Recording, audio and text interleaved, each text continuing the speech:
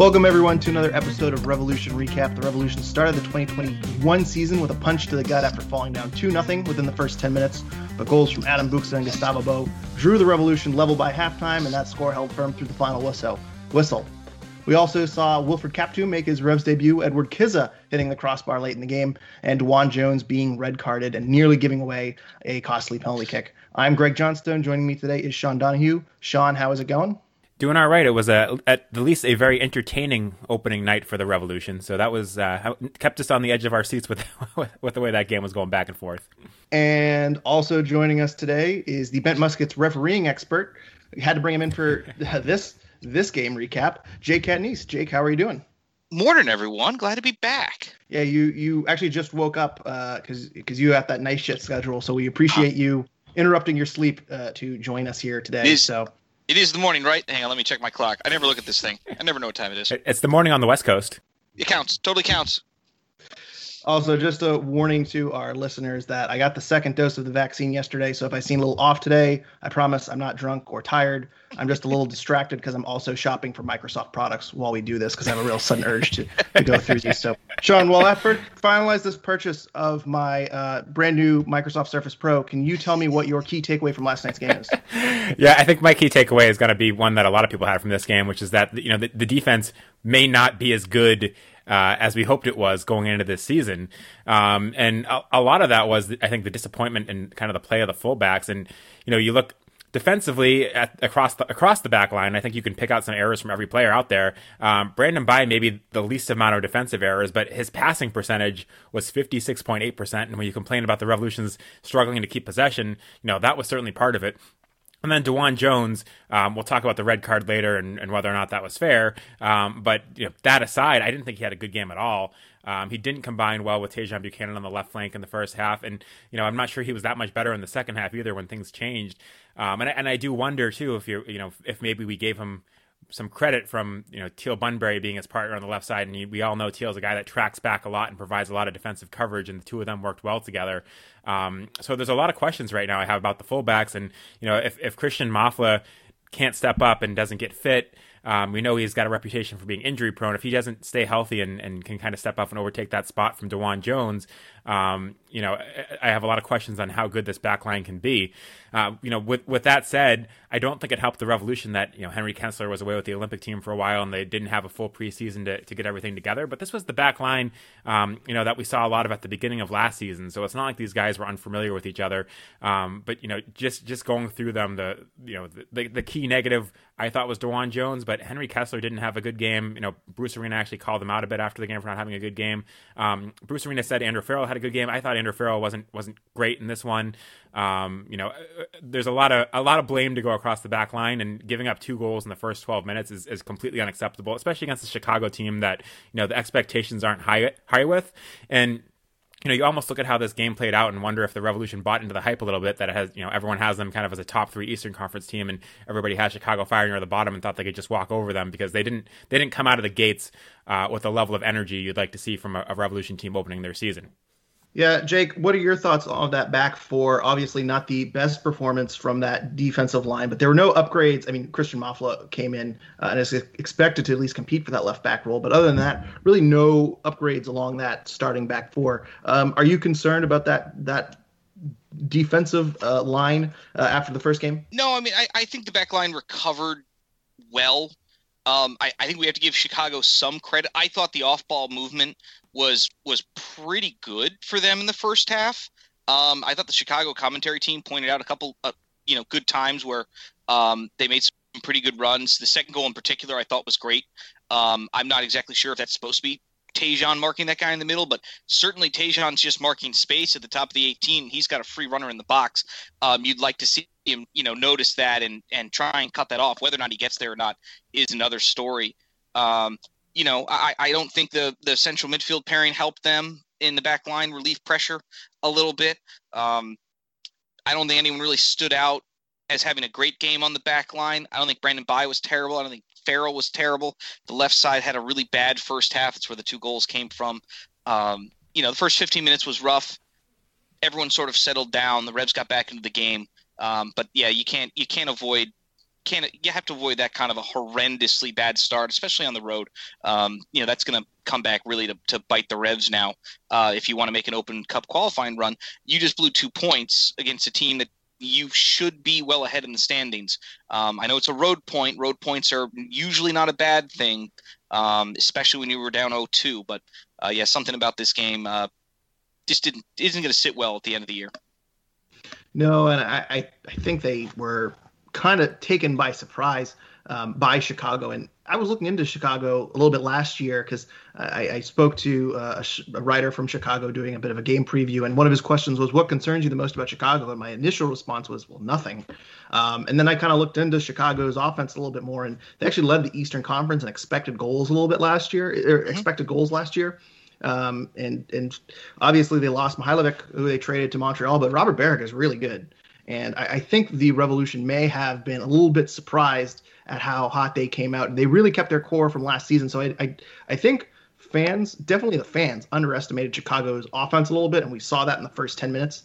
And it took that back line a little bit to adjust. And as you say, you mentioned Tajon Buchanan. Both those goals, you watch Tajon Buchanan on both of those goals. He seems a little bit lost. He clearly is not very aware on that left side and really had some struggles, and it was very, very costly. So I give them credit for the last 80 minutes of the game. They certainly improved as the game went on, and they kind of picked themselves up a little bit. But first 10 minutes, they seem to be a little bit deer in headlights-ish. So, Jake, what was your key takeaway from last night's game? My key takeaway is usually the same key takeaway I have when I watch the Revolution struggle to hold possession of the ball. Carlos Gil needs to be in the middle of the field. Your best possessive midfielder is out on the right wing, and you wonder why you struggle to bring the ball out from the back and go forward with it. It's because your best midfielder's not in his best position. I understand that doesn't necessarily help Gustavo Bou. I know Gustavo Bou scored a goal yesterday, scored the equalizing goal. It was a very important goal. He didn't really do a whole lot outside of that as far as I noticed. There might have been some build-up play and some other things, but I don't understand why Gustavo Bou is not on the wing and why Carlos Gil is not in the middle of the field. When the Revolution are struggling to get the ball out from the back line, it's because they don't have a lot of great options in the middle of the field. Whether or not that's, Bou needs to get into better spots or Buxa needs to come up and do more hold-up play, your best midfielder is playing a wide spot, which never makes any sense to me. It annoys the crap out of me every single time when the Revolution are struggling, and they struggled, pretty mightily at times in this game. First 20 minutes were especially rough. Carlos Gil's set-piece service, obviously still amazing and very helpful on the day. Obviously, when you switched Gil and Buchanan, the Revs looked 1,000 times better, more because Tajon was in a more comfortable position as well. Just a lot of little things I think the Revs didn't do great tactically. Tommy McNamara and Matt Polster, we know who they are. They're decent depth options. I think Matt Polster can be a guy who can start 20-25 games for this team and be fine. But as far as, being, dominant, game changers, that's not who either of those two are. And I don't think the combination with Bou as the acting kind of sort of cam really helped New England yesterday. Sean, Carlos Gil obviously had a very big impact on that game. He switched to the left side after Tajon struggles early in the first half and kind of stabilized that side of the field, and obviously seems to be kind of a stabilizer wherever he plays. He's quality wherever he is on the pitch. What are your thoughts about Jake's suggestion about playing him in the center? Yeah, I don't disagree that I like to see Carles Gil in the center, and I think he's very good there, and you like to see him in a position where he can get as many touches as humanly possible because he is the Revolution's best player and most influential player. But it goes back to a point we talked about a decent amount last season, which is, what does that mean for Gustavo Bou? Because I don't really like Gustavo Bou on the wing. Gustavo Bou is still kind of that guy without a position, and I like him more in a floater role up top. If you had Gustavo Bou and DeJuan Jones on the left side, I think your defensive struggles, that was the side that Chicago was eating alive, as we talked about early on. And I think if you put Gustavo Bou out on the left, that becomes even worse. So that's my concern there, is that, Gustavo Bou is a great player, but I think when you have him out on the pitch, it makes it harder to put Carles Gil in his best position. And because of that, if you're going to play, him, Adam Buxa, and Carles Gil, I think you're almost forced to push Carles Gil to one of the wings unless you're, doing something where you're going to be the dominant force in the game. Maybe you're in a home game against a terrible team and you drop one of your central midfielders and have Carles Gil play as a, kind of as much of an 8 as a 10. We've seen him be able to do that before. But that's my problem with Jake's takeaways. I agree Carles Gil is great in the middle, but I think Gustavo Bou makes that very difficult to pull off outside of, certain situations when you're, playing teams that maybe you're comfortable sacrificing any defensive effort out of your left wing. And Gustavo Bou, again, is more of kind of a floater that won't necessarily stay out there and give you the width you're looking for either.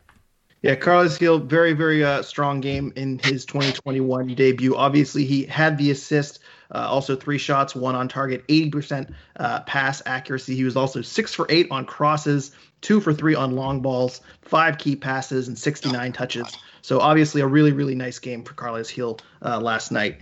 My key takeaway in this one is kind of along the same veins of what you guys are talking about, but the defense needs to do a much better job of clearing the zone, getting the ball out of their own half. If they don't do that, this is going to be a very, very long season. Chicago had 9 interceptions on the Revs' half of the field, according to Who Scored. And looking at some of these pass accuracies, we got some really horrific numbers here. Brandon Bye, 57%.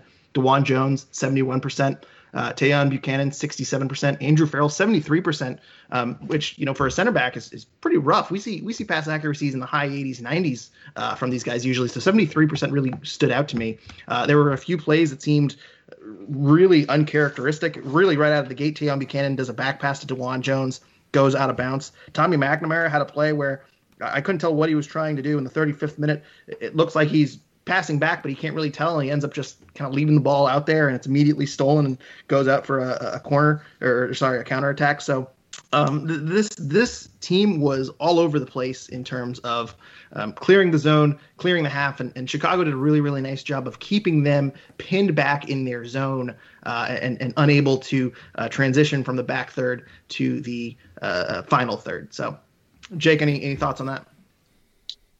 Yeah, when you go and you look at the new MLS.com chalkboard area, I guess. I'm not really sure I'm a fan of the new website. You go and you look at the Revs passing matrix.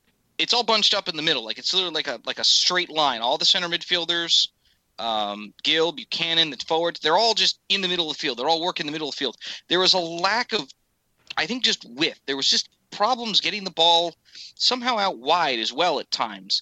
And when you have Gil who's supposed to be playing right, wing, Buchanan who's supposed to be playing left wing. Maybe because they switched, it looks a little bit weirder on the passing matrix. But it felt at times there was just so many problems getting the ball just up the field in possession. And if you're struggling in possession, just break out on the counterattack, which is something this team I don't think does often enough. I think the goals helped. You got back into the game, everyone settled down. It just didn't feel like there was any flow to the game, and it was mostly the Revolution's own doing. Yeah, I agree. And you look at the players that were missing for the Revolution, and I think the center of the park certainly hurt the Revs in this one. We talked about Tommy McNamara being a good depth signing when the Revolution re-signed him. I don't think he's a guy that you want to see starting too many games. And if you look at who was out, Maciel had a great preseason. I think if he was healthy, he probably starts over Tommy McNamara. Kaptoum, if he had had more time in preseason and gotten here sooner and healthy and was ready to play, I think he might have started over Tommy McNamara. And then Luis Caicedo, if he was more fit, I think he might have started over Tommy McNamara. So you were down 2 guys that probably would have started in central midfield, and I think probably would have helped the Revolution more in possession than Tommy McNamara did. And I don't think Tommy McNamara had an awful game. I just don't think he had the impact that some of those other guys might have been capable of having in this game. And with that said, I might have started Scott Caldwell over him for this one, especially on the road. But I do think that really hurt the Revs, and I do think if one of those guys was healthy, that would have made a kind of a big difference in the Revolution's ability to kind of maintain possession and play a bit more on the front foot and less of counterattacking and falling behind early and giving the Fire some of that early momentum. Yeah, so Sean, a lot of people were questioning the central midfielders. So you would have gone with a Scott Caldwell, Matt Polster combo. Obviously, Luis Caicedo was playing with Revs 2 yesterday. He is still building up a fitness. Maciel was out. And then Wilfred Kaptoum came off the bench, but he was very limited in minutes. He didn't play it much in the preseason. So was your ideal central midfield, Scott Caldwell and Matt Polster in this game? Yeah, I mean, ignoring the guys that weren't available, I think my ideal midfield is guys that weren't available. But I think I would have gone with Scott Caldwell and Matt Polster in this game, especially on the road. Scott Caldwell is a guy that, you can trust to help keep possession, to calm the game down a little bit, and, make the smart pass, if not necessarily the creative pass to create something going forward. But usually he makes a pass where the ball's not going to get turned over. Tommy McNamara wasn't terrible with 80.7% passing, but Scott Caldwell is usually among the top passers percentage-wise on the Revolution, and I think that would have helped the Revolution keep possession, help slow things down, calm it down for the Revs, and maybe would have made this game go a little bit differently in the opening minutes. But again, with that said, I think the ideal central midfield pairing involves guys that weren't available for this game. Well, we did get a couple of questions on Twitter. Randy LH says we've got to have a better midfield pairing than Polster and T-Mac, right? Who would you like to see there next week? And Revolution Report also asked us what our starting midfield 2 is for next game. So assuming everyone is available, and Maciel, Bruce Arena confirmed afterwards that Maciel will be back this week, so we can probably expect him to be ready for this game. What do you want to see as the central midfield next week, Sean? Yeah, I mean, I guess I assume Luis Caicedo I didn't see all the Revs 2 games, but from what it sounds like, he didn't have a great game. I don't think we're going to be seeing him next week in the starting lineup. Maciel got a ton of minutes in preseason and a lot of starting minutes, and if he's fit, I think we might see him next week. I don't know that Captoom, after playing 8 minutes in this game, is going to be ready to start. I think long-term, you'd like to see him start, but my kind of guess going into the next game is that we might see Maciel and Matt Polster start. Now, I don't think that's the Revolution's best long-term central midfield pairing. I'm just kind of projecting based on, minutes guys have gotten so far in fitness. Long-term, I think the Revolution expect Captoom to start. I just don't know that next week he's going to be ready for that. And it would certainly be something if, Captoom and Maciel ended up being the Revs starting central midfielders, but that's something I could see. I could also see Luis Caicedo getting back into form and being one of those starting midfielders because he was a really good player for the Revolution 2 years ago. Next week, my guess is Matt Polster and Maciel. And again, based on what I'm projecting fitness-wise. And Bruce didn't say Maciel was starting, but he more or less implied it. He said last night in the post-game press conference that Maciel was very much missed, and he's very good under pressure and is able to possess the ball very, very well. So it seems like Maciel has worked his way up on Bruce's depth chart, and we might be seeing him next week. Jake, any disagreement with Sean on what we can expect next week and what you want next week for the central midfield pairing? No, I think, Maciel might have helped. Again, that's a very, solid skill set and player who is, in form and appears to be highly regarded. I think for me, it's more of figuring out, when I look at, Tommy Mac and Polster, who is the number 8 and who is the number 6? Who's going to be, staying back in front of the defense? Who's going to be going forward? Normally I would say, maybe Polster's more the number 6, and in that situation, maybe Tommy Mac's the number 8. And I didn't see that balance from those two. If you are playing a 4-2-3-1, you usually have one guy who's going to sit back a little bit more. That would have probably been Scott Caldwell letting Matt Polster get forward. That would have been a much more clearly defined thing. I don't know if T-Mac and Polster ever defined their roles, if they were both box to box, if it was more of a 4-4-2 flat kind of formation. It just seemed a little weird yesterday. Maybe it was Maciel was expecting to start, and him not making the trip maybe threw the Revs off a little bit because they had been working on things with expecting maybe him to start. So, I'd expect Maciel to start, and if he can take over kind of more of that, number 8, more rangy box-to-box possessive midfielder type, that would definitely help. I think that's what was missing for the Revs in the midfield, particularly in the middle of the field, just to be able to just possess the ball, maneuver the ball, go forward. One of the things the Revolution did well in the playoffs last year was you had guys like, Buchanan and Teal Bunbury and Carlos Hill on the ball moving forward in space. And they didn't have those opportunities, whether that was tactical or Chicago doing things well or other things, just never seemed to get the flow of this game. And I don't think the lineup and some of the tactical decisions helped New England. And the adjustments, switching, Heel and Buchanan, those things help, but not after you're down 0-2. Yeah, although I will say I think that switching Buchanan and Heel certainly changed the game. Yes. I think Tejan was really confused and just really, I don't know if he didn't train that much on the left side or what, but that Heel needed to stabilize that left side because Chicago seemed like they were going to be running down that left wing all day. They were able to pull DeJuan Jones up and really work the overlapping runs a number of times on Te'on. And it just didn't seem like there was a whole lot of cohesion on that side of the field. And getting back to your point, too, about how the McNamara and Polster pairing seemed confused, didn't seem to really define their roles. I think that's a great point, and I think it's worth noting that these aren't two new players that haven't had experience playing with each other. They played a lot last year, too. They've been with this team since midway through last season, so not really what you expect from two veteran midfielders, especially veteran midfielders that have played with the team for almost a year. So that you bring up a great point there, though, because you look at the Revolution starting lineup in this game, and they made a lot of offseason acquisitions. None of them started this game. This was a Revolution team that should have been very familiar with each other, and those first 12 minutes certainly didn't seem like that was the case. But that's a key point to make is none of these new guys started this game. This was last year's team with a lot of familiarity. Yeah, we can say Kessler was gone or whatever, but really the first 10 minutes were unacceptable on all levels. I don't think anyone's really disputing that, including Bruce Arena and the Revolution players. So I do want to get Jake's thoughts on this DeJuan Jones red card. For those that did not see it, DeJuan Jones is chasing after a player. I don't remember who it is.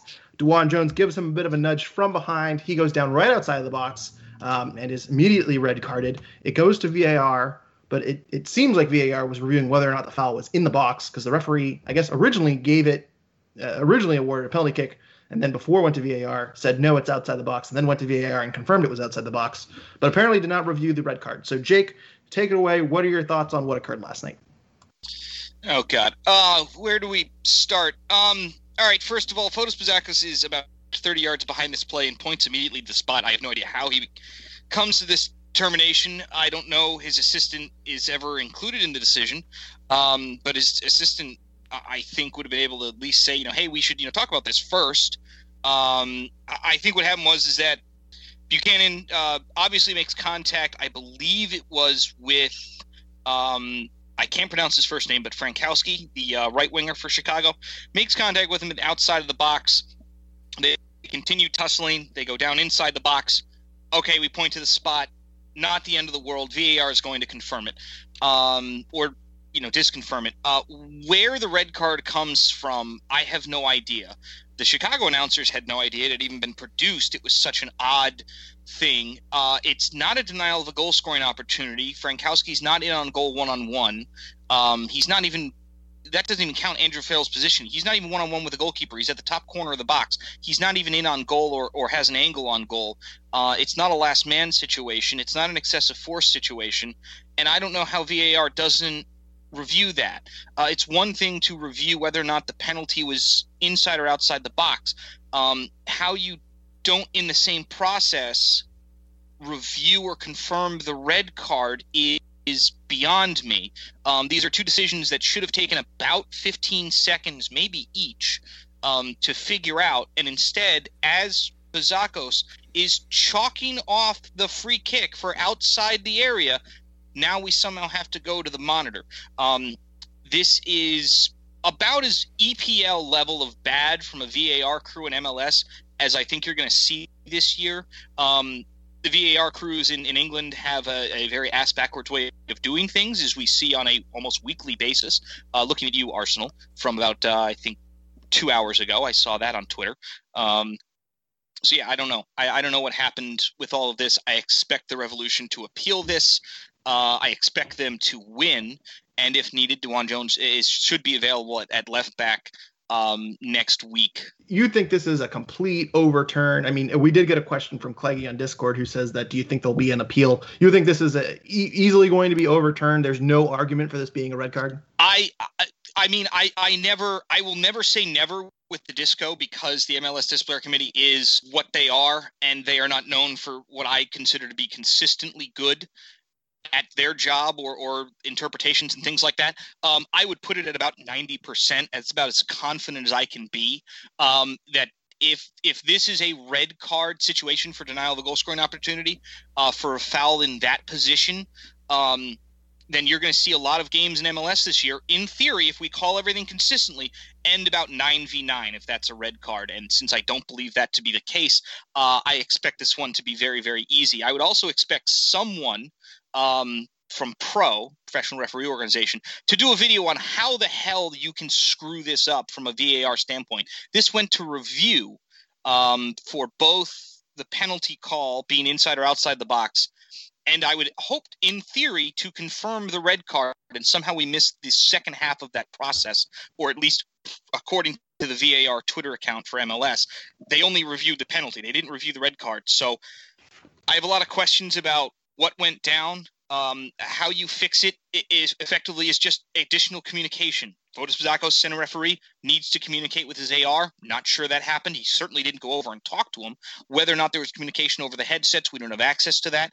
I think we should have access to that during the review process. It's very helpful. You can learn a lot from having access to that type of communication during the broadcast. The A-League does it in Australia. I'm a big cricket fan now. When cricket's doing their reviews, you have, the umpire literally talking out the entire process as it's going out. It's tremendously helpful in learning and how the decisions and everything works and plays out. And I would have loved to have had a bird's eye view or the fly on the wall for that conversation as to how the only thing that was talked about was whether or not the foul was inside or outside the box and whether or not that was a last man situation, because never in a million years should a red card or even a yellow card, for that matter, have been pulled in that spot.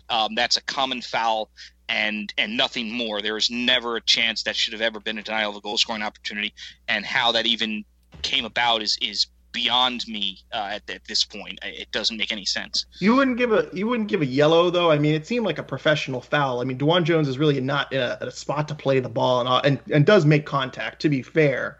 We can say it's not a breakaway, but Chicago is leading a charge back the other way late in the game. You don't think I would assume that it was at least a yellow.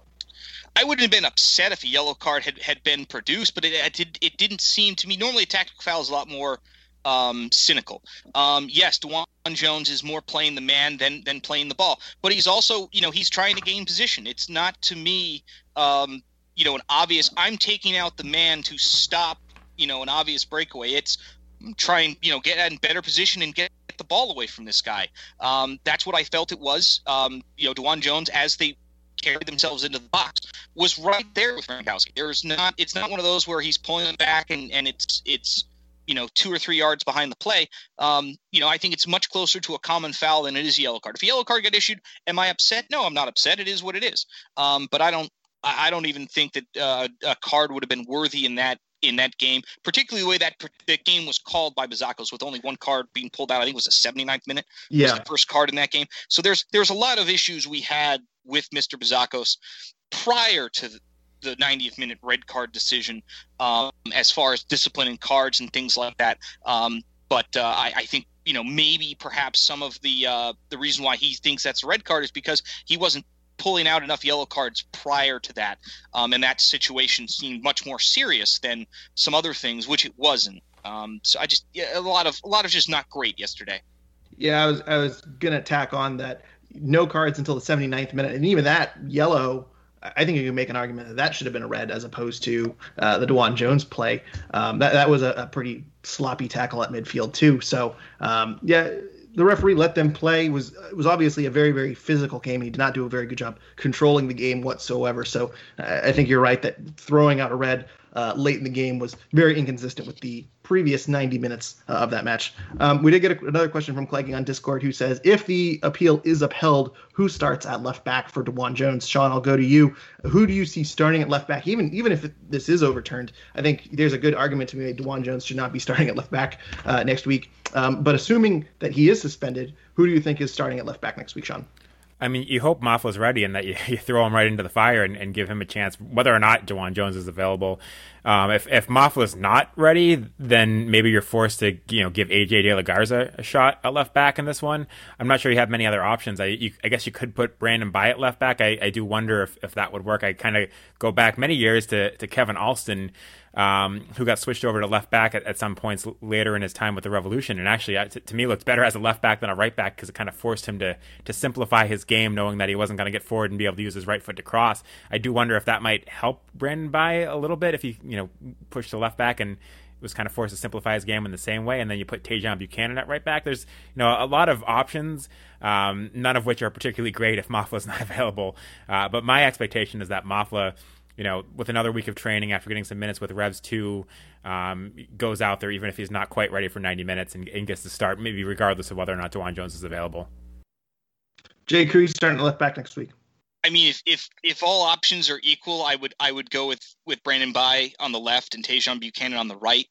Not to start going into we should start Tajon Buchanan at fullback argument, but I think we should start Tajon Buchanan at fullback argument. Would I be upset if AJ De La Garza started left back? No, I wouldn't. It's why AJ De La Garza is here. He's the utility defender. You can put him anywhere in that back line, and I'd be perfectly happy with him as a spot start.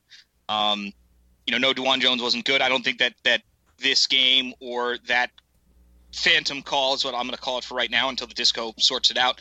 I don't think that costs DeJuan Jones his job if Christian Mafla's available and is just better, then that's his starting spot. But DeJuan Jones is going to get minutes this year. He's going to get starts. Bruce Arena has arguably one of the deepest rosters in the league. He needs to use more of his substitutions before the 80th minute, but that's a separate thing, and we might talk about. But no, DeJuan Jones, if he's unavailable, I think the Revs have plenty of options that will be equally suitable. Well, actually, let do get into that a little bit in terms of the substitutions, because 2 subs made in the 82nd minute. One of them was Adam Buksa. Sean, out of curiosity, what were your thoughts on the substitutions by Bruce last night? Obviously, he's playing with a limited bench, and I think that is more of a reflection of that. But what were your thoughts on Bruce's substitutions patterns yesterday? Yeah, I mean, I agree that you can still make 5 subs in MLS, and I think Chicago made 2 and the Revs made 3. I'm not sure they necessarily need to make 5 in this game, but I'm on the side of Jake that we've seen this before, that Bruce Arena waited too late to make some of the subs. Again, it's your first game of the season.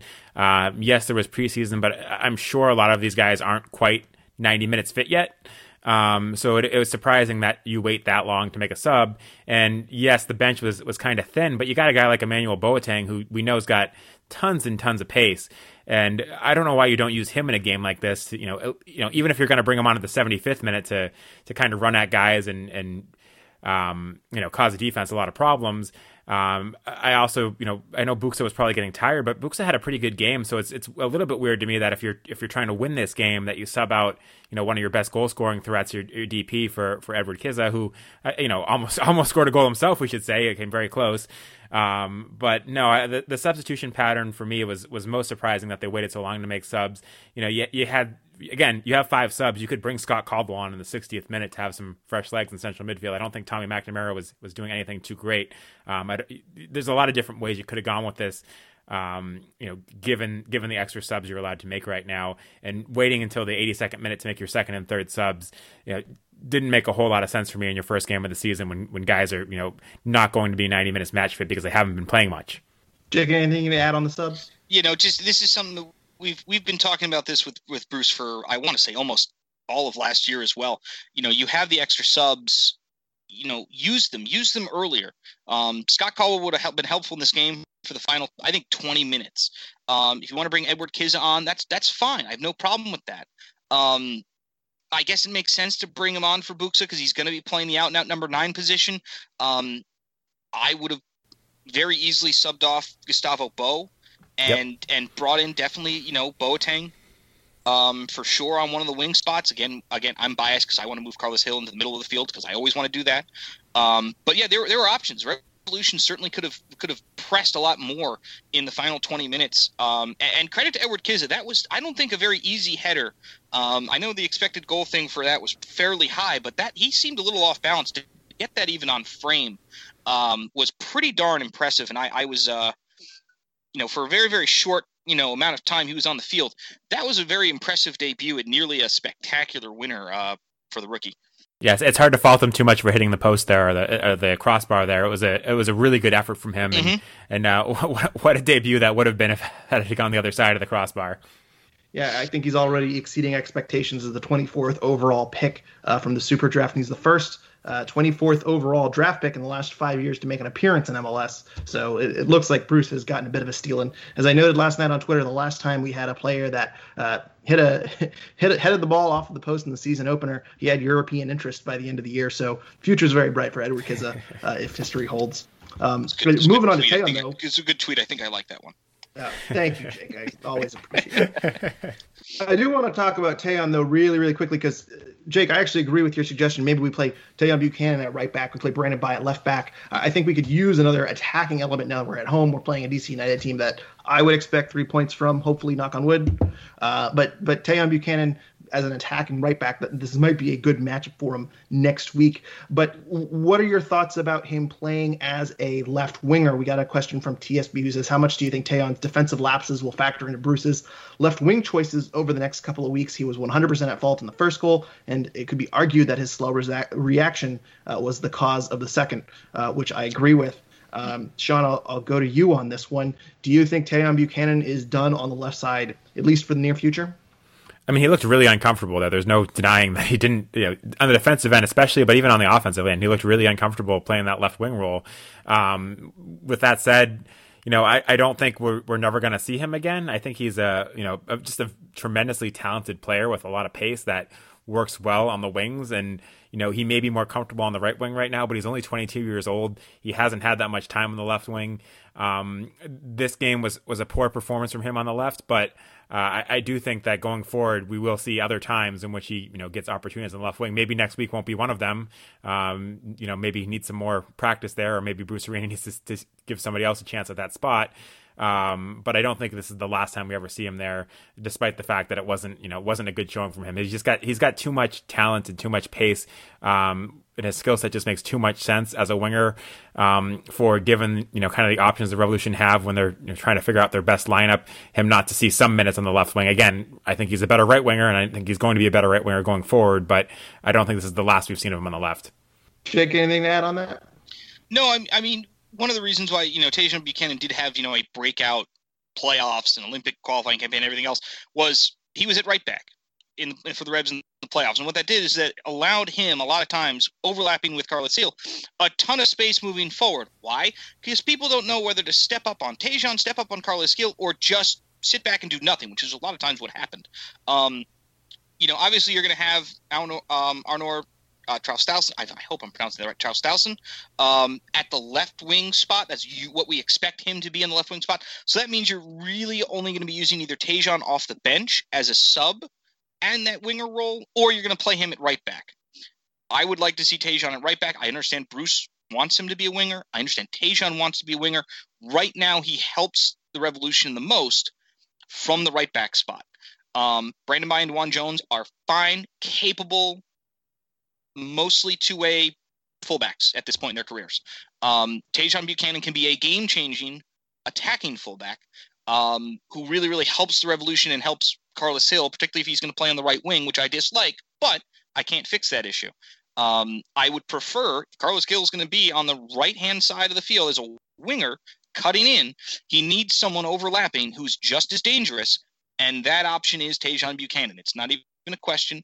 Brandon Bye is good. He's not potentially great, which Tajon Buchanan is from that role going forward. The interest that the rumors are, well, hey, people, PSV and a few others are looking at him as a right back, Mr. Buchanan, not as a winger. That doesn't mean he can't play winger for Canada if he breaks through to the Canadian national team. But professionally right now, he's much more dangerous as a right back than he is as a winger. And that's because he has more space in front of him. I think he understands the role defensively a lot more from right back than he does at winger. Winger, particularly in a 4-2-3-1, is a very odd position sometimes. You're following different players a lot when you're tracking back. Sometimes you're tracking a fullback. Sometimes you're tracking a holding midfielder. Sometimes you're tracking a forward. Maybe you've gotten someone who's trailing in back behind, and that leads to Stojanovic's the second goal, where someone comes in from the second line, and you've got to pick him up. And if you react and you miss that, someone's got a free shot and goal 8 yards from the box, and Matt Turner's unhappy, which he was the first 15 minutes of this game. Absolutely. I do want to touch on one more person before we move on to some other listener questions, but Adam Buksa had a pretty solid game all the way around. Actually, both designated players. I know we talked about Bo coming off. Bo wasn't as involved in this game, but he also got on the score sheet as well. Both designated players coming up big in this game. Adam Buksa's performance, Sean, do you think Adam Buksa was the man of the match in this game? And James Downing also asks, has Buksa finally found his footing in MLS? Yeah, really quickly, we all went with kind of negative takeaways from this one, but the positive takeaway was that the two of the designated players scored, which is it's huge for the Revolution in their first game of the season. Both of those guys are guys that confidence plays a big role. Any striker confidence plays a big role. So to see Bo and Buksa both got on the score sheet was huge and a very big positive for the Revolution. I think we have seen Buksa kind of find his footing in MLS. We saw it a little bit towards the end of last season. He looked more comfortable in this game. I want to see him do it for a longer stretch of time before I'm ready to say, he's become that player the Revolution expected him to be. But this was certainly a very good sign. And, we've seen the trends for him head in the right direction after what was kind of a disappointing start to his Revolution career. So a lot to be positive about, but I would want to wait, a few more games and see him do it, for maybe a 4 or 5 game stretch at the start of the season for the Revolution where he looks really comfortable and, dangerous on chances before I'm ready to, say he's gone over that hump. Jake, anything to add on Adam Buksa? Do you think he's found his footing in MLS? And James also asks, can we expect big things from him this year? We kind of went on the record last week with our over-under goals prediction on Adam Buksa. Are you expecting big things out of Adam this year? Yes, I think Adam's expecting big things. As our own Bent Musket managing editor, Sam Minton, asked him, yesterday, hey, you were struggling at times last season. He says, no, I don't like the word that I was struggling. I don't agree with that. And I think he's right. I don't think he struggled at all last year. I think the Revolution struggled to get him involved and stranded him at the top of the field last year a lot. I think Adam Buksa is perfectly fine. What we're going to see now is that when he gets service, particularly set-piece service from Carlos Gil, you're going to see how much more dangerous this team is when you can get him fully involved. I think finding the balance, not only in the midfield for the Revolution, which felt off today, or yesterday, but finding the balance between Buksa and Bo and what their roles are and how they can play off each other. It seems like, you have two forwards, but they're all operating separately from one another. And that needs to change. Getting Buksa more involved, whether it's, letting him hold up play, spraying the ball out wide, using him as a traditional number 9, however it is the Revolution are going to make it work. Game to game is fine, but overall, throughout the course of the season, if you get Adam Buksa involved, this team is going to be better. They're going to score more goals. They're going to have more chances. They're going to have more second chances, either for him to clean up or someone else to clean up in the box. And you're going to see the impact Buksa can have with the Revs fully operational, which they were not last year. The Revs were a bit of a mess. Obviously, Gil was out, but it was more than that. There was a lot of other things that were going wrong. And it ends up with people wondering, God, why is Adam Buksa not producing? He's not producing because you're not getting him the ball. Those are two separate problems.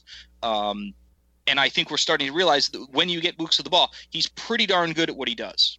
Yeah, Adam Buksa's night in total, obviously, he had the goal in the 13th minute, which changed the game completely. He was also 4 shots, 2 of them on target, 72% pass success rating. He had 1 key pass, 46 touches. One stat that I want to point out that I think really shows how he was all over the place, winning balls all over the place. He was 14 for 21 on duels, and also he was he won 8 of 12 aerials. So he was a real big force in the air last night. I think he deserves some man of the match credit. And, Kizza obviously came on to impress, but I thought it was a bit strange seeing Buksa come out after the game he had yesterday. One more thing I want to touch on, actually, before we move on is, obviously, this is not a result I think a lot of Revs fans were expecting. But I think it's fair to say that the result was fair. It was a level game. Is there any change in expectations for you guys for the rest of the season now that we have seen the Revolution and how they measure up against a team like Chicago? Jake, I'll go to you first. No, I mean, I would still expect, this team, again, when fully healthy, which we can argue right now or not, when fully healthy, this should be a team that can compete for the top 3 in the East. I understand things might happen, but, I mean, certainly we think this is a playoff team. The question from last year is, how much can we build on the playoff run? how much does that playoff run take us? Because remember, we were a mediocre regular season team because it took us a while to get going. Starting from mostly full strength, is this a team that can, compete for the Shield, compete for the top 3, play most of their playoff games in November at home, as opposed to being on the road almost the entire time? That's the step that you expect this team to make this year, with Carlos Seal healthy, with Gustavo Bou on the field all the time, with Adam Buksa operating with the support needed around him, with Matt Turner saving pretty much everything. Now you want to see how much of a big step can this team take in making another, MLS Cup run. No one's going to be surprised by them this year. They're expected to be a favorite. They're expected to be in the top 3. You're going to get a lot of teams better shots. Obviously, Chicago at home, you go down 0-2. Getting a point is pretty darn good in most circumstances. That's probably a game a handful of years ago we probably lose by giving up more goals. So yeah, I don't think the expectations change. I think it just, now, you make it a little harder on yourself. If you were expecting this to be a win, it's not. So that's 2 points now you've got to make up at some point, particularly maybe against Atlanta in 2 weeks at home, especially if you want to make a U.S. Open Cup run. I don't think, 5 points, maybe a win against DC and a draw against Atlanta, I don't think 5 points gets you into the top 8 for the Open Cup qualifying if it occurs this year. So you've got to make up points in that as well. So little things like that, dropping points in April, does not, necessarily, cost you a shot at a title, but it does make things harder on yourself. Yeah, and just to add on that, it was announced that the U.S. Open Cup is postponed or canceled. It's unclear if there's going to be a 2021 U.S. Open Cup, but for now, they've at least delayed it potentially for later in the season, so we're not really sure what the qualification metrics are. It might be the same, but it might not be. So that's just one little quick note. But overall, your point here is that these are 2 points dropped, and I don't think a whole lot of people are happy with it. Although once you fall down 2-0, I think a lot of people were happy with the point and getting out of Chicago with the point. Yeah, Sean. Just one quick thing on the Open Cup. This is a blatant attempt to prevent the Newtown, Connecticut Pride from winning it all. I think U.S. Soccer is afraid that the National Amateur Champions of 2019 are going to win the whole thing, and I think they should be afraid. It's a conspiracy against Connecticut.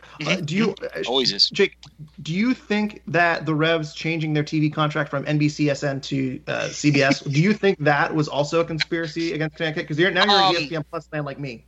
It's not a conspiracy against Connecticut. It's not a conspiracy against Connecticut. I don't know the over-the-air contracts and specifics for Boston. I'm a little bit withdrawn from my broadcasting major career in college. It was a while ago. I will say that in the year 2021, where we have access to stream anything from just about anywhere in the country, I don't know why broadcasting rules and blackouts still exist. So I'm not going to say that it isn't a conspiracy against Connecticut, but it does seem to be some kind of a conspiracy that is not just a disaster for Connecticut, but a disaster for apparently the rest of New England as well, if you're not in the greater Boston area. I think a lot of people were complaining about – I think Maine in particular was complaining, how the heck do we watch games if they're not online? Because some people might still be in New England and blacked out as well. So a little bit of some issues here we need to sort out, whether that's MLS or federal regulation, whoever it is. It's 2021, guys. We shouldn't have problems right now with this stuff. It's a national contract. We should be able to watch games whenever the heck we want. If you're paying for ESPN Plus or MLS Live or whatever, can we just watch games, please? I just want to watch games. Can we do that? RIP MLS Live, by the way. A big. I miss MLS. I miss even the old website. The new website stinks. I'm going to say it. It is noteworthy that the Revolution do have a pregame show on CBS now, so we appreciate Connecticut's sacrifice so the Revs could get a. Oh, I don't know what I'm saying. I'm not in Boston either. But Sean, real on the name here, Sean. Do you have any changed expectations for this season? No, I mean you gotta look at this too as the Revolution were a really good road team last year. They got most of their points on the road. That's extremely unusual. A road draw generally isn't a bad result, even against the Chicago Fire team that the expectations aren't high on. So if you look at it in that perspective, it was the first game of the season. They're not going to be as sharp as they're going to be 5-6 games from now. Coming away with a point on the road is not the end of the world. The Revolution need to get most of their points at home this season. They need to create a home field advantage that didn't exist last year. I don't know if having 8,000 fans in the stands is going to make much of a difference there. Maybe it will. But that's what we need to see from them this year. We need to see them come home and get 3 points, and we need to see them do that regularly. If you draw all your road games and win all your home games, you're in great shape. Last year it was, winning a lot of road games and doing crap at home. So, a road tie doesn't change things for me. Going into this season, and I think I talked about it on some previous podcasts, left back was a little bit of a concern for me because, Christian Mafla has that reputation for being injury prone coming into the Revolution. And, DeJuan Jones has done a good job there overall. But we saw a lot of weakness from him in that role this game. I don't know if that's a fluke or if, maybe what we were seeing last year, we were kind of overrating him because of, how he stepped up and also, the contributions of, Teal Bunbury to help him defend and whoever else was playing over there. I don't know that yet. But my concern for left back existed before this game and it exists slightly greater after this game. But other than that, my expectations for the Revolution have remained the same. I think this is going to be a very good team in the East. They had a very bad start to their season. Those first 12 minutes were horrendous, but they showed fight back to come back. That shows that's great for it shows a great strength of character for them that they came back and fought and tied this game. And at the end of the season, I don't think you look back at a tie on the road as a defining point in a negative manner of the year. So, if they're a team again this year that struggles tremendously at home and has to get most of their points on the road, they're going to be a lot more problems than just this one draw that lead to them not meeting expectations. Yeah, and one other thing too is, obviously they fell behind early, but it's nice to see some fight back and respond very, very quickly. And if you look at the numbers here, chances created 19-14 Chicago, expected goals Chicago had 2.24, New England at 1.87. So those kind of numbers imply that Chicago is probably on the front foot and it's a fair result overall. But there were a number of plays in this game that if it goes a little bit differently, the Revolution score another 1 or 2 goals. Adam Buksa had a header over the bar in the first half that he wanted back. That could have been goal number 3. Obviously, the Edward Kizza header off of the crossbar. There was a play where DeJuan Jones made a nice move into the box, got around a defender, was kind of one-on-one with Shuttleworth, tried laying it off for Gustavo Bo, who would have finished it, but a defender stuck a leg out and just barely made enough contact to clear the ball. Adam Buksa had a play where he has the ball in the box and Tayon Buchanan is running around him and the defender kind of cheats over towards Tayon. Buksa cuts in and has a clear shot at goal, but I think Jonathan Bornstein comes in from behind at last second and touches it out for a corner kick. Carlos Heel had a shot from the top of the box that went just barely wide. So, we can look at these numbers and say, overall it's a fair result, but this team had a ton of chances. It seemed like offensively they were clicking on all cylinders. And if the last 80 plus minutes of the game, the Revolution were the better team in my opinion. So I agree with you guys. I'm not changing any expectations. I still think they're going to compete for a top spot in the East. So let's move on to some listener questions before we wrap up here today. Quite Rev says, who starts the next game that didn't start this one? We have already talked about Maciel. I think we're both expecting Maciel to start next game. And obviously we talked about the left back kind of rotation. There's a number of things they could do there, excluding left back where, Sean, you're expecting Mafla. Jake, I think we're expecting Brandon Bye to shift over for Tayon Buchanan to play right back. Do you expect any changes in this lineup whatsoever? Sean, I'll start with you. Yeah, the only other one that might happen, and I to be honest, don't have a good sense of where he's at or how ready he is Traustason coming in at the left wing role. Really, other than the Maciel in the left back spot, that's the only other change I could see happening. But I'm not sure that another week is going to have him ready to start. So I think we're going to see, other than those two moves, pretty close to the same lineup as last year. With that, as last game, maybe with that one exception, if he's more ready than we're aware of to step right in. Jake, any changes you're making other than potentially Traustason? No, if Traustason isn't ready, if you're going to go with maybe Brandon Bye on the left back, and if it's not Traustason, I have no problem with Teal Bunbury going on the left back and just letting him be Teal Bunbury and giving the support defensively to Brandon Bye or whoever on the left back side. That also might help New England just getting guys like Teal and Boateng on the field earlier or at all. Greatly beneficial to the Revs late in games because those guys just have such high energy and high motor. They're just everywhere, and I think that's something the Revolution, it needed more fresh legs. So I would expect maybe a little bit of rotation against a DC team that was also very surprisingly spunky against I think it was New York City FC in a 2-1 win. So that was it's going to be a very, very interesting match for the Revs home opener next week. Yeah, and I would like to see Boateng too, but to me, the fact that he didn't get any minutes in the first game implies that the best we can hope for in the second game is a substitute appearance. But curious to see what happens there. Quite Revs also asks us who were we most disappointed in and most impressed by. I'm going to say that probably my most disappointed performance goes to Tajon Buchanan. I know left wing is a little bit new to him, but I think that's an experiment that I'm not really looking forward to again if we see it ever again. And in terms of most impressed by, I think Adam Buksa played very, very well. I think we've been hyping him up all off season with the addition of Carly Teal back to the lineup. I think we're going to see a rejuvenated Adam Buksa, who, by the way, has 5 goals in his last 11 games. I don't know if I threw out that stat earlier, but he's really caught on to form, and that includes playoffs, by the way, recently. So we'll go around the horn real quick. Jake, who are you most disappointed in, and who are you most impressed by? Oh, God. I mean, I think everything about the first 12 to 15 minutes I was disappointed in. I don't think there was anything that was good. Team-wise, individual-wise, everything was bad. And then Adam Buksa scored a goal, and everything changed. So I'm going to agree with – I think I'm going to agree with you, Ray. It's just I think Adam Buksa definitely – was the player of the match for me. He was everywhere. He's the only player on the field that I would argue besides Carlos Hill was like, yes, he was good the entire time. Everyone else had a problem at some point, particularly in the first 15 minutes, particularly in the first half, which was sloppy. I don't think I'm disappointed by any one individual. I think I'm disappointed by kind of sort of the collective hive mind of badness that was the opening to that game. Yeah, I would echo everything both of you just said. With the Adam Buksa was the most impressive, and I think you could pick one of 3 players as the least impressive, and that would be Buchanan, Jones, and Kessler. And part of that is because the expectations are so high for Tajon Buchanan after the season he had. They're so high for Henry Kessler after the season he had, and both of those guys also playing in Olympic qualifying, and Buchanan looking great, Kessler looking decent.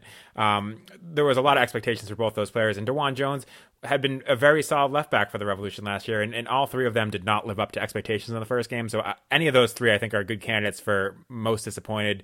But I can't disagree with Buksa for most impressed because, expectations are hard to set for Buksa because he did start last year poorly, and there were times last year where he didn't look great. He came on good at the end of last year, but I didn't know whether or not that would carry over and where that would go. And so far, so good for him. So most impressed by him. But agree with everything both of you said. And one more question from Quite Revs. Was last night the result of Chicago playing well or the Revolution playing bad? Sean, what are your thoughts on that? Both. I think Chicago played a little bit better than I expected them to. And I think the Revolution, especially at the beginning, were a little bit worse than I expected them to be. Again, we've seen Revolution over the years start games slowly. Sometimes under Bruce Arena that happened too. So they started this game extremely slowly, and that was disappointing. And I think there was expectations that, again, given the momentum they were hopefully carrying over from last season, they would have gotten off to a better start. But I think it's a combination, like you said earlier.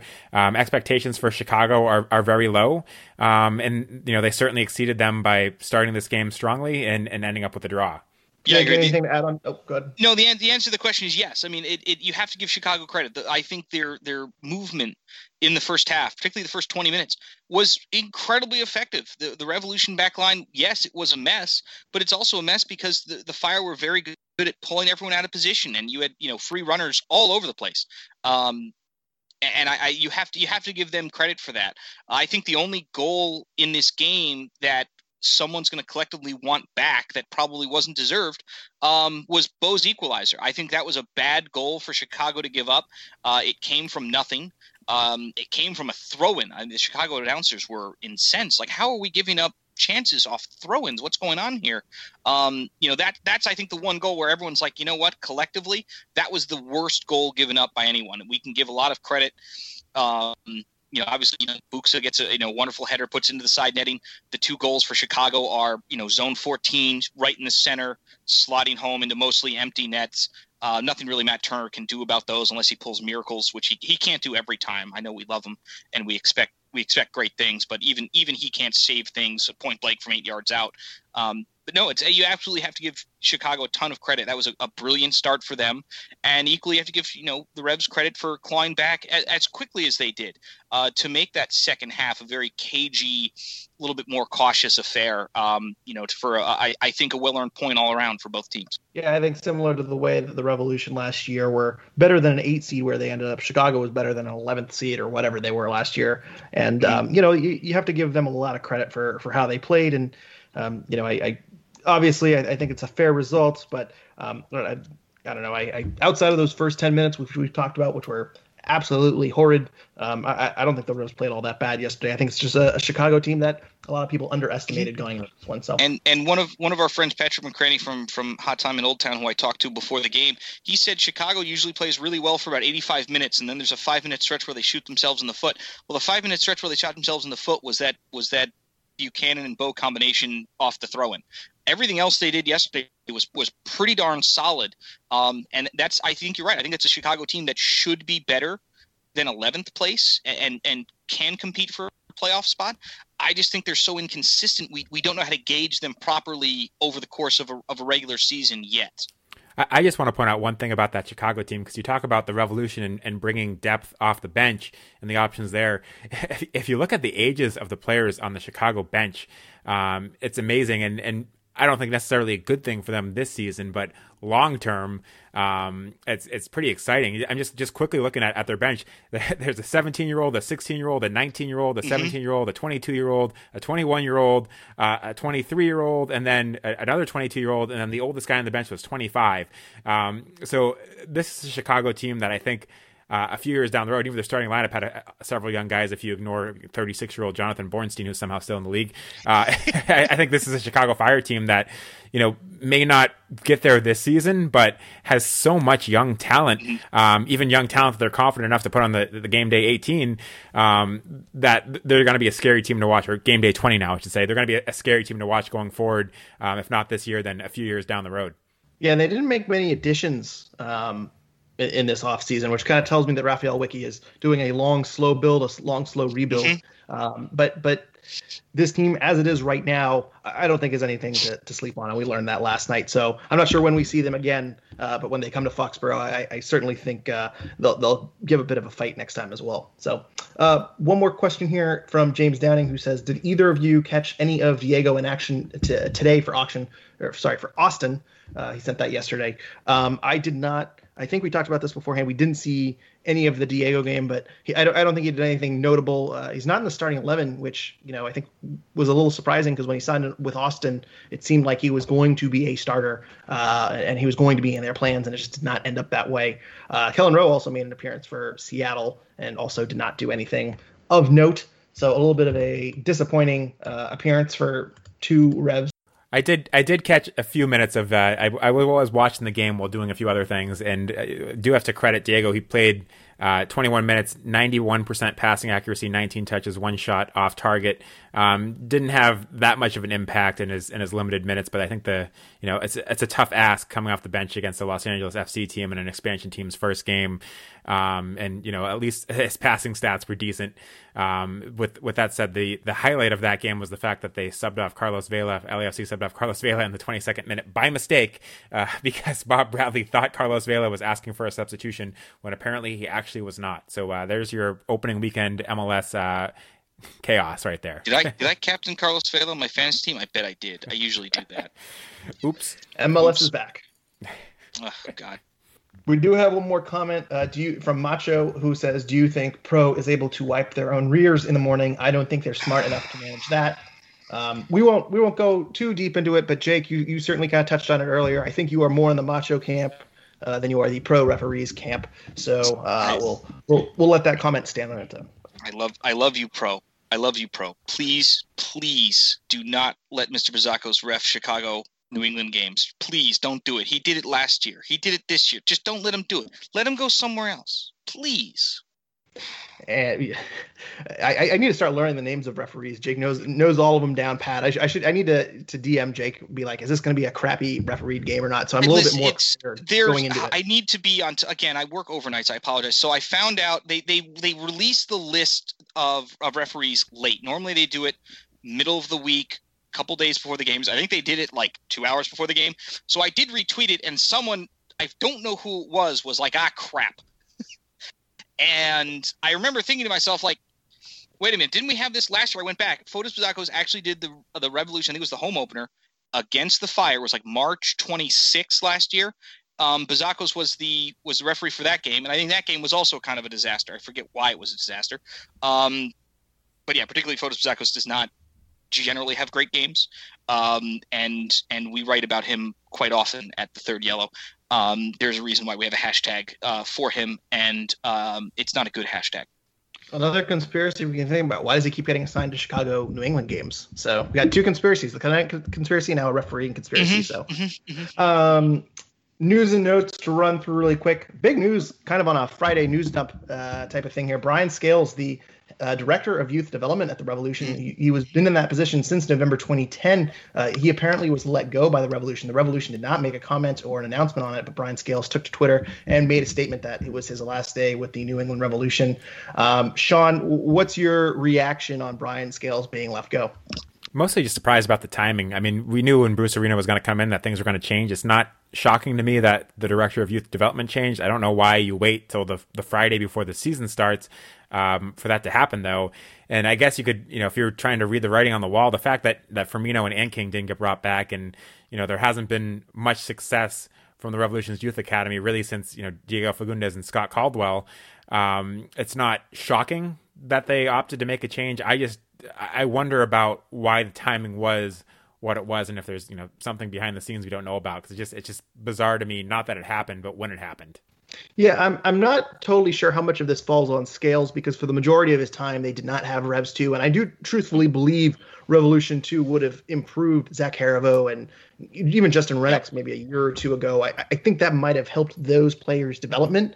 But you mentioned Firmino and Anking leaving. I'm not willing to give up on both of those guys yet. I know Nick Firmino was down with Nashville in preseason. I don't think he signed a contract, but it's interesting that – and he was I think a finalist for Young Player of the Year for USL League One. So I'm not really willing to write him off as a failure, but overall I think he had 7 players signed with the first team over 10 years, and really Scott Caldwell and Diego Fagundes, that was it in terms of impactful players. So I don't want to say it's out of left field, but it is a bit strange to do this right before the beginning of the season, right after preseason, where you do a preseason flight with out to California and all that. I would expect this move to be made kind of towards the end of the season.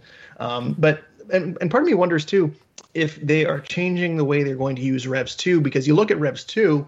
Year one, they signed a lot of college players. There was kind of a bit of a gap between the academy and Revs 2. They went out and they signed another group of college kids that were going in the second round or potentially in the first round in the case of Michael DeShields, who's now with DC United. I wonder if maybe Bruce Arena sees more value in signing a bunch of college kids than the current crop of players in the academy who may or may not pan out long term. So it's a bit of an interesting move at this stage, but I don't know. It's hard to know what to make of it and what's happening behind closed doors. Anything to add by anyone or no? I just wanted to agree with Sean. I thought the timing of it is unfortunate. Brian Scales, he's been here a decade, and I think he deserves more than just a pat on the back and an open door at the beginning of a season.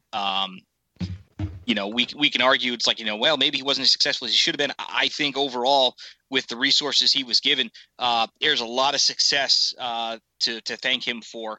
And I think that, just letting him go and not reassigning him, I think that hurts the Revolution as an organization, at least in the short term, whether it's recruiting or college or, knowledge base of the area, things like that. I think that that just letting him go is just a bummer.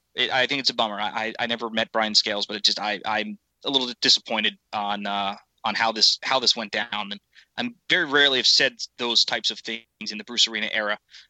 Usually most things are above board. I think this one stinks a little bit.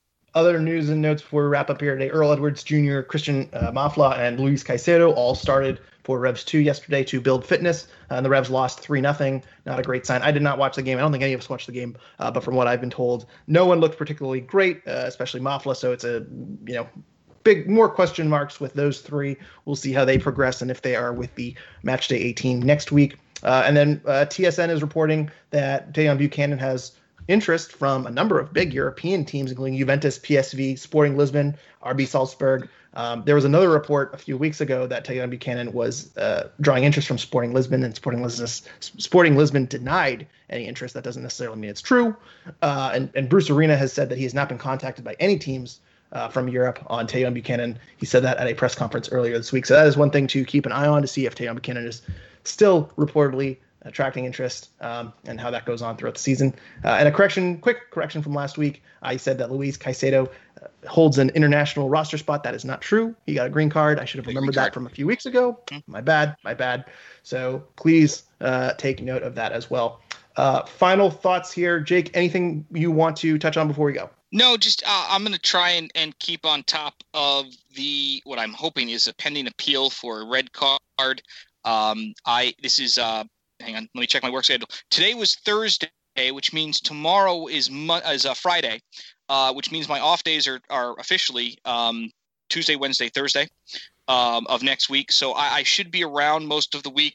If you have questions on things, we might be able to fire off a big third yellow column at some point in the next 48 hours about everything that was not great about that situation, including a wonderful tidbit from Frank Delapa of that VAR review took like 3 minutes. And this is not something that, in my opinion, should have taken more than 30 seconds.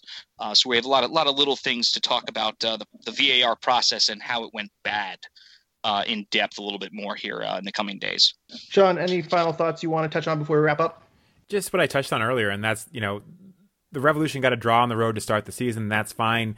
I think a more important game is at home against DC United to show that the Revolution can make Fortress Foxborough a thing this year, because it wasn't a thing last year and there were no fans in the stands, so that didn't help. There'll be limited fans in the stands this year, but what did they win? 2 games at home last year? Something terrible. It was 2 home wins and 5 road wins. I know that. I forget what they were. There were more draws at home and things like that. But I mean, it was definitely a weird. I also think MLS is back, designating as the home team and things also threw things off in those numbers. So yeah. Either way, terrible numbers at home for the Revolution, and they need to be better this year. And DC United, I don't know how good DC is going to be this year, but that's a game that, regardless, the Revolution at home need to win. I don't.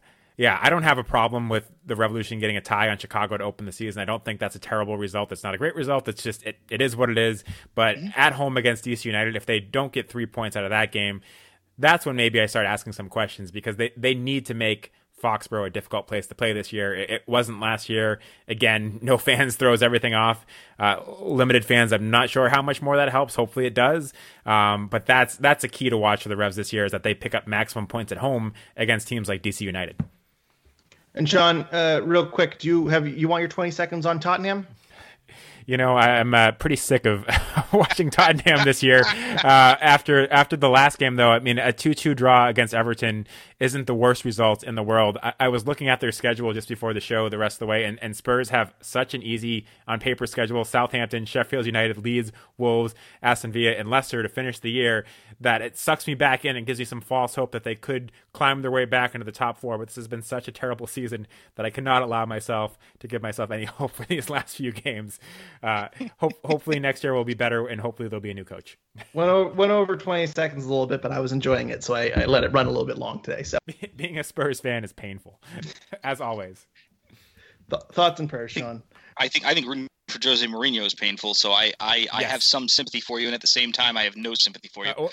One last comment I just have to make is they went out into that last game with 3 center backs, 2 fullbacks, and 3 players that could be classified as defensive midfielders, and against an Everton team where they really needed 3 points, and they got 1 point, but which, again, a road draw against Everton is not a horrible result, but I don't know what you're doing when you're going out there with 5 defenders and 3 defensive midfielders. If I'm being generous, 2 of them could be 8s instead of 6s, sure, but that was kind of a shocking lineup choice that I'm surprised even resulted in a draw.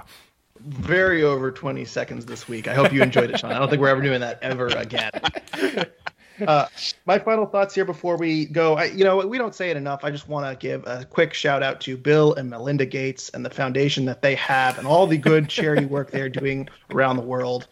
Really amazing stuff, and I don't think they get enough credit. So I just wanted to say thank you to Bill and Melinda Gates for all of their charitable work.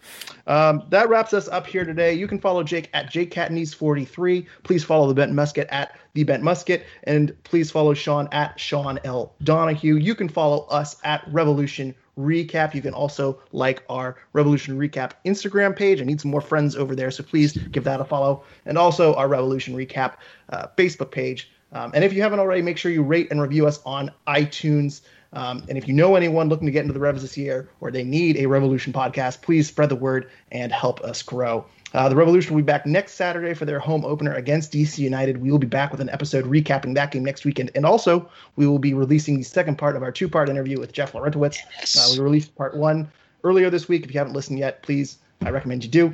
Jeff was very upfront, told a lot of great stories from his career, so both episodes are worth checking out. So another 2-episode week for you guys to look forward to. As always, thank you, everyone, for listening, and go Revs.